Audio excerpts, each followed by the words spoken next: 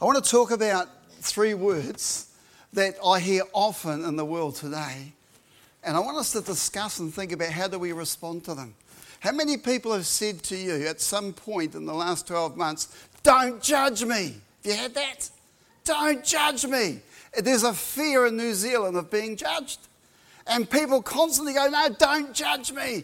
A couple of years ago, 2 teenage girls, intelligent young ladies, walked into the high school and they said, we believe we're cats and we want to be treated like cats. Now, instead of the teacher saying, look, you look like 2 fairly intelligent young ladies, human beings, the teacher supported it. And I can understand why, because there's such pressure today in society not to judge people, to let people do whatever they want, choose whatever they want. Even in early childhood, when a child gets to 4 or 5, teachers are encouraged not to tell the kids off if they don't colour within the lines. Why? Because if they colour outside the lines, that's creative and it's good, and you're judging them. If you say, try and colour within the lines and develop that fine motor skill. If you come across people in New Zealand and they're part of a religious system where the women are treated poorly, denigrated, I would say, and you were crazy enough to challenge those people and say, listen, this is New Zealand, we don't treat ladies like that. The reality is you'll not only hear a don't judge me, you'll probably get accused of hate speech at the same time. It's gone such a bizarre distance. Imagine a young man wakes up and he's, 21, 22, 24, a young man, hasn't got a job, he's spent the night before gaming and he slept into 12 o'clock. Mum goes in the room and says, son, shouldn't you get up and brush your teeth and try and apply for work? I can just imagine in a scene like that, the son saying, in our culture, hey, don't judge me. I think potentially the time is going to come when a traffic cop pulls us up for doing 10k too much, past the Honoré shops or something. And he goes to write us a ticket and we go, listen, mate, don't you judge me. Don't judge. That's the way culture's going. I can already see in schools where children get bad results back from the teacher and they challenge it and they question it. Don't judge me. Don't judge me. What is a Christian to do? When you mix with non-Christian people, one of the things you'll hear most often is, you Christians, you're all judgmental. You're haters. You hate on this group and you hate on that group. And society actually thinks like that often about us as God's servants. It's so far from the truth. But they see that. They think that. They interpret things that way. So is a Christian meant to judge others? When is it okay? When is it not okay? And how do you uphold the standards of God and live the right way and vote the right way, without judging other people or be seen to be judging people? I want to suggest to you in the Bible, there are 3 ways in which people are judged. The first 2 are good and the third one is bad. The Bible actually tells us to judge people, particularly if they're preaching from the Bible. We're meant to test it against the Word of God, and we're to judge for what I call identification. Judge to see, is this preacher, is this leader, are they one of God's servants? Or are they trying to manipulate people or control people or get money out of people's pockets? There's several scriptures in the New Testament that speak about wolves, where God's prophets say, look out for the wolves, where Apostle Paul says, look out for wolves amongst you. Now, when I see a word in the Bible, I always go back to the very first time that was used. And I found in Ezekiel 22, verse 27, this. Wolves are those people who hurt the flock, who are really only after people's money. And so if you hear someone and they're just telling stories that's not anchored on Scripture and they're trying to fleece the flock, get every penny out of the pews, and they go on and on about giving, have your antenna up. You be cautious. I've been in churches where the church leaders have said, I've visited churches where the church leader has said, we've got a building project on, so I know you've got a mortgage, families, but please increase your mortgage to give more to the building. I've been in churches where the preacher said, you might be struggling to pay your bills, but you need to give this amount of money to the church. It's your priority. Now, I've seen miracles when people give by faith. I absolutely have. But when pressure is put on people, when the freedom is not to seek God as to how much you give and what you do, and it's hammered, give.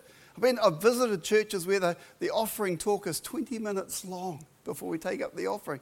Something is wrong. The Bible says you can judge for identification. You should judge for identification. Is it scriptural? Is it biblical? Is this a wolf? Or is this one of God's servants? Are they feeding the people or are they fleecing the people? Very, very different. Be aware of the wolves. Also, we're to be fruit inspectors. So we judge for identification and we're allowed to inspect the fruit. Matthew 7 verse 15. Beware of false prophets who come disguised as harmless sheep, but are really vicious wolves. You can identify them by their fruit, that is, by the way they act. Can you pick grapes from thorn bushes or figs from thistles? A good tree produces good fruit, and a bad tree produces bad fruit. A good tree can't produce bad fruit, and a bad tree can't produce good fruit. So every tree that does not produce good fruit is chopped down and thrown into the fire. Yes, just as you can identify a tree by its fruit, so you can identify people by their actions. So there is a place for judgment. There really is. Man, when you hear a sermon, listen to a podcast, watch on TV, hear me or someone else speak, test it against the word. And watch out what the motivation is. Is the person trying to use people and fleece people, or is the speaker trying to help people and to build them up? Judgment for identification. There's also judgment for restoration in the Bible. Galatians chapter 6 verse 1 says this, Dear brothers and sisters, if any other believer is overcome by some sin, you who are godly should gently and humbly help that person back onto the right path. And be careful not to fall into the same temptation yourself. James 5 verse 19 and 20. My dear brothers and sisters, if anyone among you wanders away from the truth and is brought back, you can be sure whoever brings the sinner back from wandering will save that person from death and bring about the forgiveness of many sins. In 1 Corinthians 6 and Galatians 5, there's a list of things, and they're written in the present continuous. So if people do these things like it just happens and it's once every 10, 20 years, not a big problem. But if these things are repeated in someone's life, it's a huge problem. And 1 Corinthians 5, Galatians 5, 1 Corinthians 6 lists these sins. It says, if a person's a drunkard, what's a drunkard? A person's a drunkard if they don't just have a glass of wine or just a can of beer. They drink till it affects their mind. Now, I suggest to you that if someone's drinking till it affects their thinking patterns half a dozen times a year, that's a serious problem.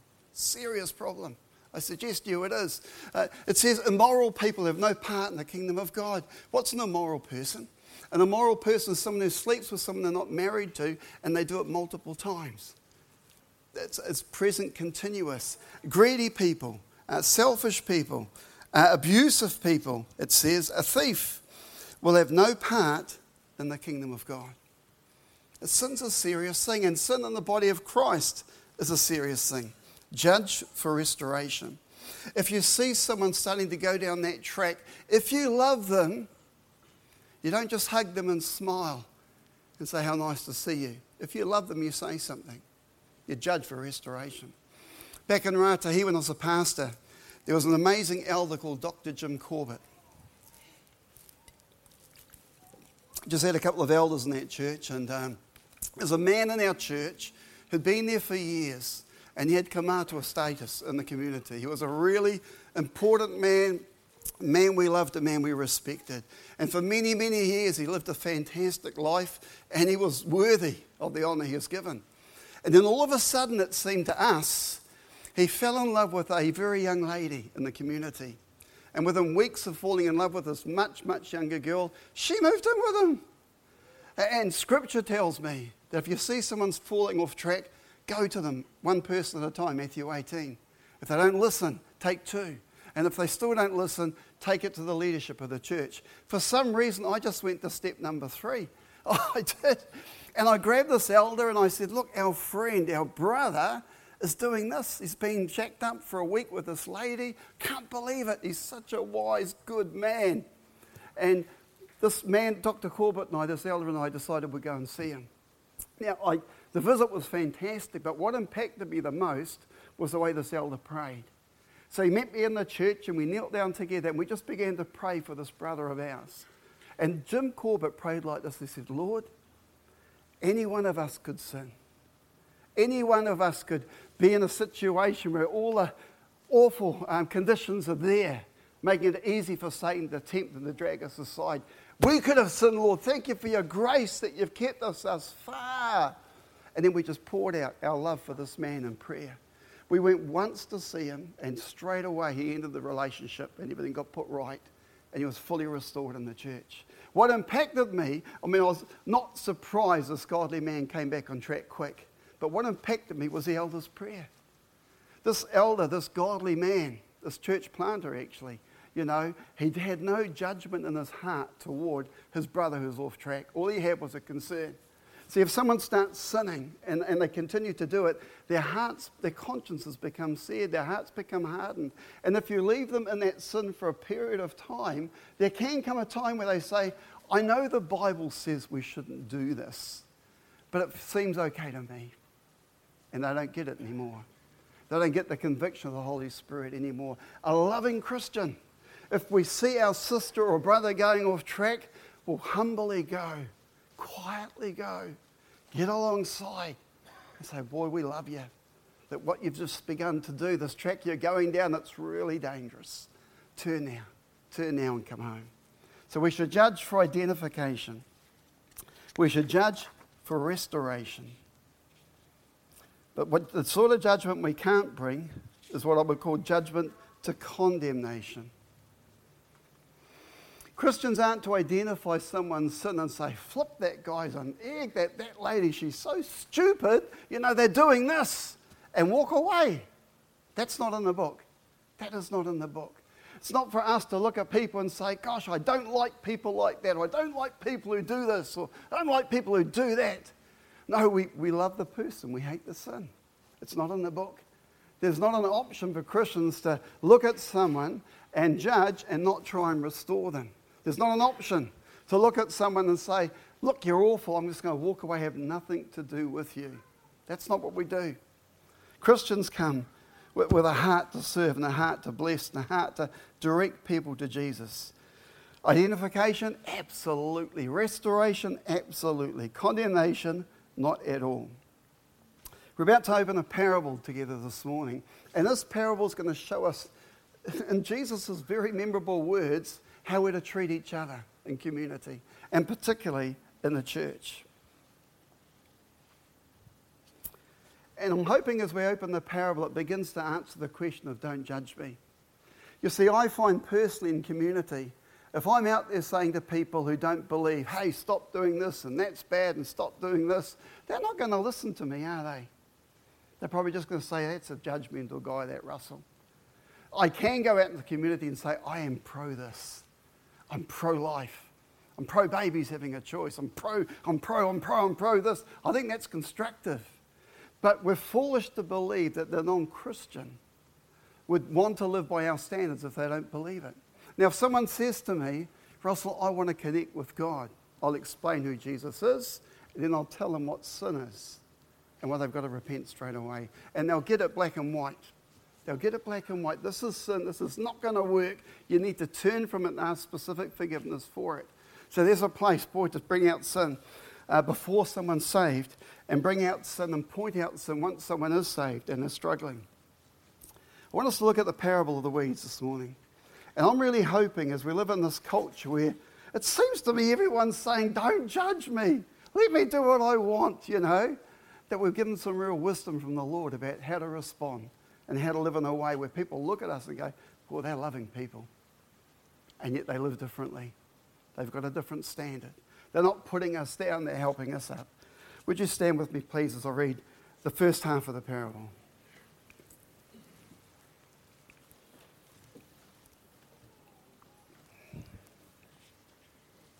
Here's another story that Jesus told. The kingdom of heaven is like a farmer who planted good seed in his field. But that night as workers slept, his enemy came and planted weeds among the wheat, then slipped away. When the crop began to grow and produce grain, the weeds also grew. The farmer's workers went to him and said, Sir, The field where you planted that good seed is full of weeds. Where did they come from? An enemy has done this, the farmer explained. Shall we pull out the weeds, I asked. No, he replied. You'll uproot the wheat if you do. Let's both grow together. Let both grow together until the harvest. Then I'll tell the harvesters to sort out the weeds, tie them in bundles and burn them, and to put the wheat into the barn. Please be seated, friends, for approximately 2 minutes. Bioterrorism's been around for a long time. Bioterrorism isn't a new thing. And if you didn't like your neighbour, the farmer living next door, what you would do, and it was a common practice, was to, once he'd sowed wheat in his field, you'd go along and you'd sow bearded darnel seeds. Now, bearded darnel looks like wheat. Same colour as wheat, it looks like wheat, it smells like a young wheat plant, and you only know it's a weed when it matures. When wheat matures, there's heads on it, the grain can be picked. When bearded darnel matures, there's nothing on it. It's fruitless. It's pointless. It's taken up nutrients. It's taken up space. It's just a weed. It's not going to feed anybody. They come to the farmer and they say, look, listen, Mr. Farmer, weeds have been planted in the field. Let's rip the weeds out. Let's have a go at sorting it out ourselves. And the farmer says, no, because if you do, you'll rip out some wheat. Some of the valuable plants as well will be damaged. The weeds are too hard for you to identify. Let them grow together. Then on harvest day, the harvesters will do the separating. Then the darnel will be burned and the wheat will be brought into the barn. Would you stand with me, please, for the explanation of this parable? It's my way of making sure you don't go to sleep during my 20 minutes, friends. There we are. No, I respect the Word of God. The older I get, the more I realise the things in here change lives in a way that nothing I could say ever would.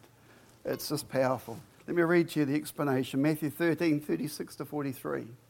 Then leaving the crowds outside, Jesus went into the house. His disciples said, please explain to us the story of the weeds in the field. Jesus replied, the Son of Man is the farmer who plants the good seed. The field is the world, and the good seed represents the people of the kingdom. The weeds are people who belong to the evil one. The enemy who planted the weeds among the wheat is the devil. The harvest is the end of the world, and the harvesters are the angels. Just as weeds are sorted and burnt in the fire, so it will be at the end of the world. The Son of Man will send his angels, and they will remove from the kingdom everything that causes sin and all who do evil.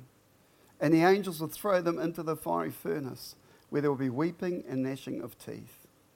Then the righteous will shine like the sun in their Father's kingdom. Anyone with ears to hear should listen and understand. Please be seated.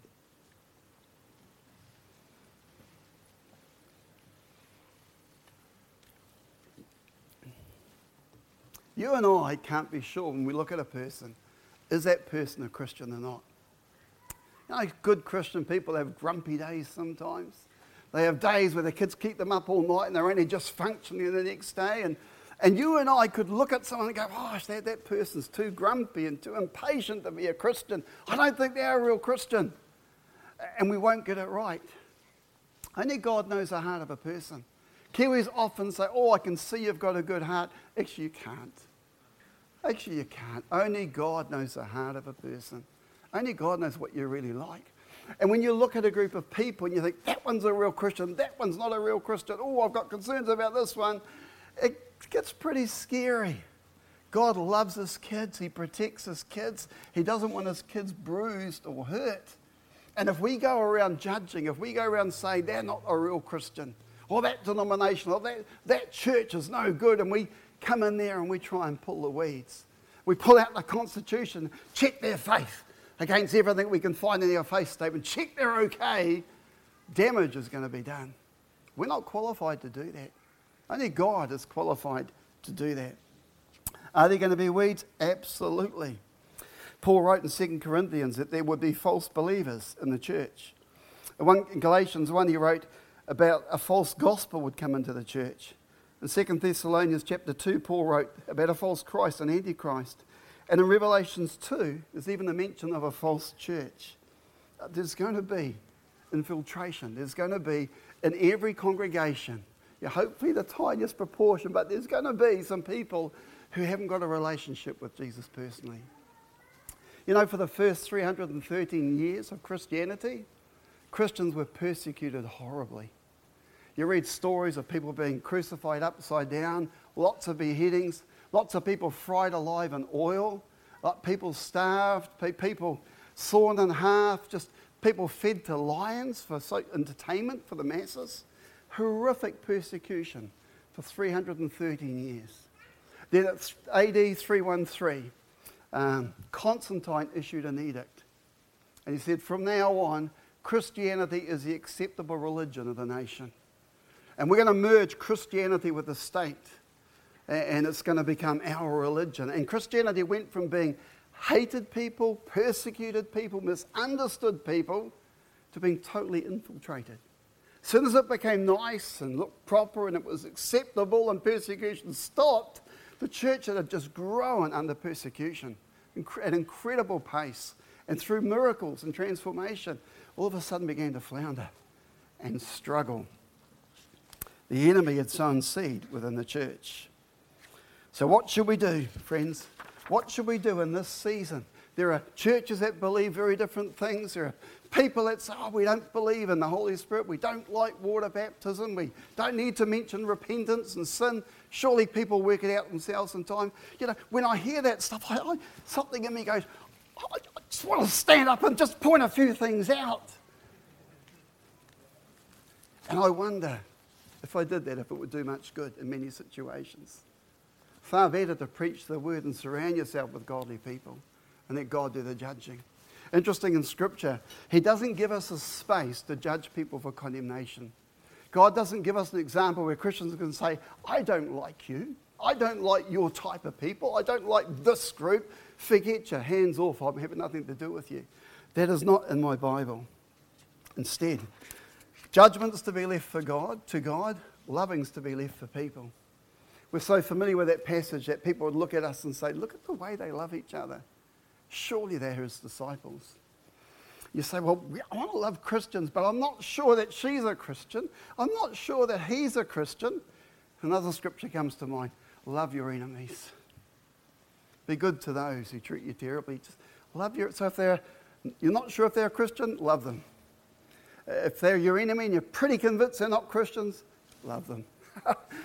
His job is to judge. Our job is to love when we deal with people, and particularly people within the church. And the variety of the church in all its different shapes and sizes.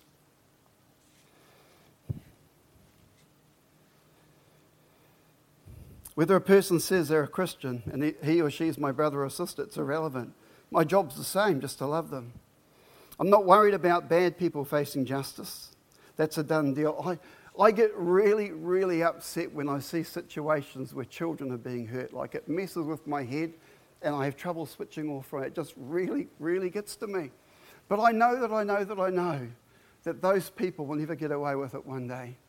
And I may or may not be able to bring them to justice. I may or may not be able to protect the person. Sometimes it's things you read in the book or you watch on the news. But I know they won't get away with it. I know one day every person's going to have to give an account before the Lord, and they'll be dealt with, and dealt with strongly. I'm not concerned about people facing justice that's going to happen. I am concerned about living God's way every day, and that's the way of love. There's one last thought I want to leave with you, just to show you how big the vision is, that the body of Christ, cross-denominationally, should truly love each other and serve each other. As you know, Church Unlimited as a movement has 8 cultures, like 8 things that define our DNA. And some of these things are familiar with other churches, some are just slightly different. I think the emphasis we put on prayer is slightly different, you know. And I wonder if the emphasis we put on unity between churches is slightly different as well.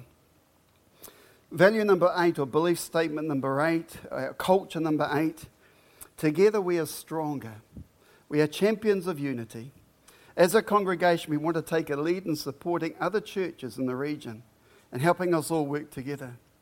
The region won't be saved until we're all working together. Let me tell you something, church. If you were to be a fly on the wall at an elders meeting, you would hear the elders say this in some form with passion. that we love the other churches of the city, that we want to bless them and serve the other churches of the city. They might look really, really different to us. They might do things very differently to us, but there's a heart, there's a vision, there's a passion to bless and to serve and to bring unity. I look around the church and I realise most of you are super, super, super busy people. And so I wouldn't go around saying, look, we'd have 6 people to do this for that church, and can we have 10 to help this church? I just think spontaneously over time things like this are going to happen. Imagine one day C3 is doing an outreach and they haven't got enough people and they haven't got enough resources. I can imagine our family, members of our family, this church, just coming alongside and saying, I don't want anyone to know we're from Church Unlimited. We're just Christians. Hey, can we support you in that outreach? Can we be a team with you? I can imagine this church hearing about another church doing a working bee. And maybe it's an older congregation like the Anglicans or Presbyterians, you know. And we hear about a working bee and they haven't got enough people. I can imagine people from this church just rocking up, not claiming any credit, not saying where we're from, other than just going to bless them, going to serve with them. I can imagine a church in the city having a prayer meeting. And maybe it's a small group and they're struggling, they're having a prayer meeting. I can imagine a bunch of people from this church just turning up at the prayer meeting to bless them and to pray for them and to pray for the church without looking for anything back in return. When I hear the elders speak about unity, I hear a big vision. And I really believe things like this are in our future. It's in our DNA. We've got a role to play in this city that is not judgmental towards other churches, but is building other churches up and blessing them and supporting them.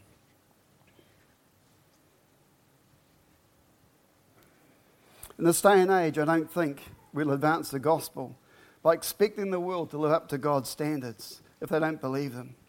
They need to hear the gospel, then they need to hear how holy God is and what sin is to meet him. We're going to live by the gospel. We're going to live by God's standards. When it comes to voting on things and surveys are put out and policies are sought, we're going to have a Christian voice and we're going to speak up and say this is what we believe. We'll be proactive in it. We will judge for identification, people who preach the word or lead or are on ministries on TV. We will judge for restoration because we love people enough to say something, to do something. But we won't be judging people, and especially we won't be judging other churches for condemnation. We'll be champions of unity, secret agents of love in the city, a force for the kingdom of God. I believe that's happening. And I believe it's going to happen more and more in the months and years ahead. Would you stand with me?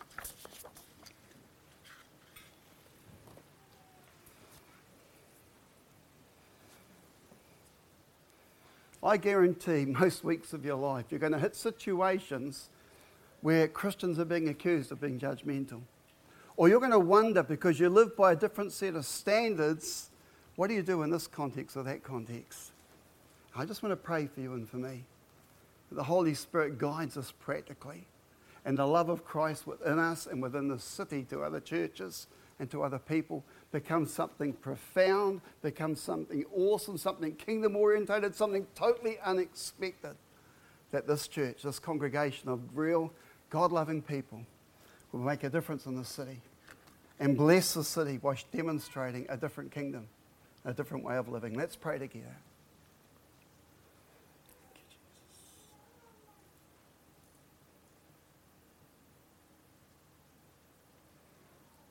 Jesus, you've caused us to be born in this time where it's politically correct to say whatever works for you, mate. All religions are the same. All ways lead to God. Whatever works for you. We've been born into this season, Lord God, where people are almost ready to be judged and look to be judged and about to react before we open our mouths. But you've born us for this season. You've forced us to be born in this season. And God, when you appoint people to do things, when you give us life, you give us the equipment, the resources, the wisdom to do well in it. And so, Father, we've been placed in Whangarei. We've been born for this season. And so we come to you and we say, Lord, this week especially, may we be secret agents of love. May people see in our eyes and our words and our actions a kingdom supernatural type of love that they weren't expecting, that challenges thinking, that brings down objections against the church and against the name of Christ. Lord God, help us not to judge people for condemnation, but to love people enough to restore them and point them back on the right track, to love your word enough to test the things that we hear preached on TV or on podcasts, and to judge for identification. Father, give us wisdom, give us your power, and give us love. Lord, our job we accept. Your job is to judge people, God. We accept our job. This week, help us love people. In his name and for his glory we pray. Amen. Amen. Bless you, friends.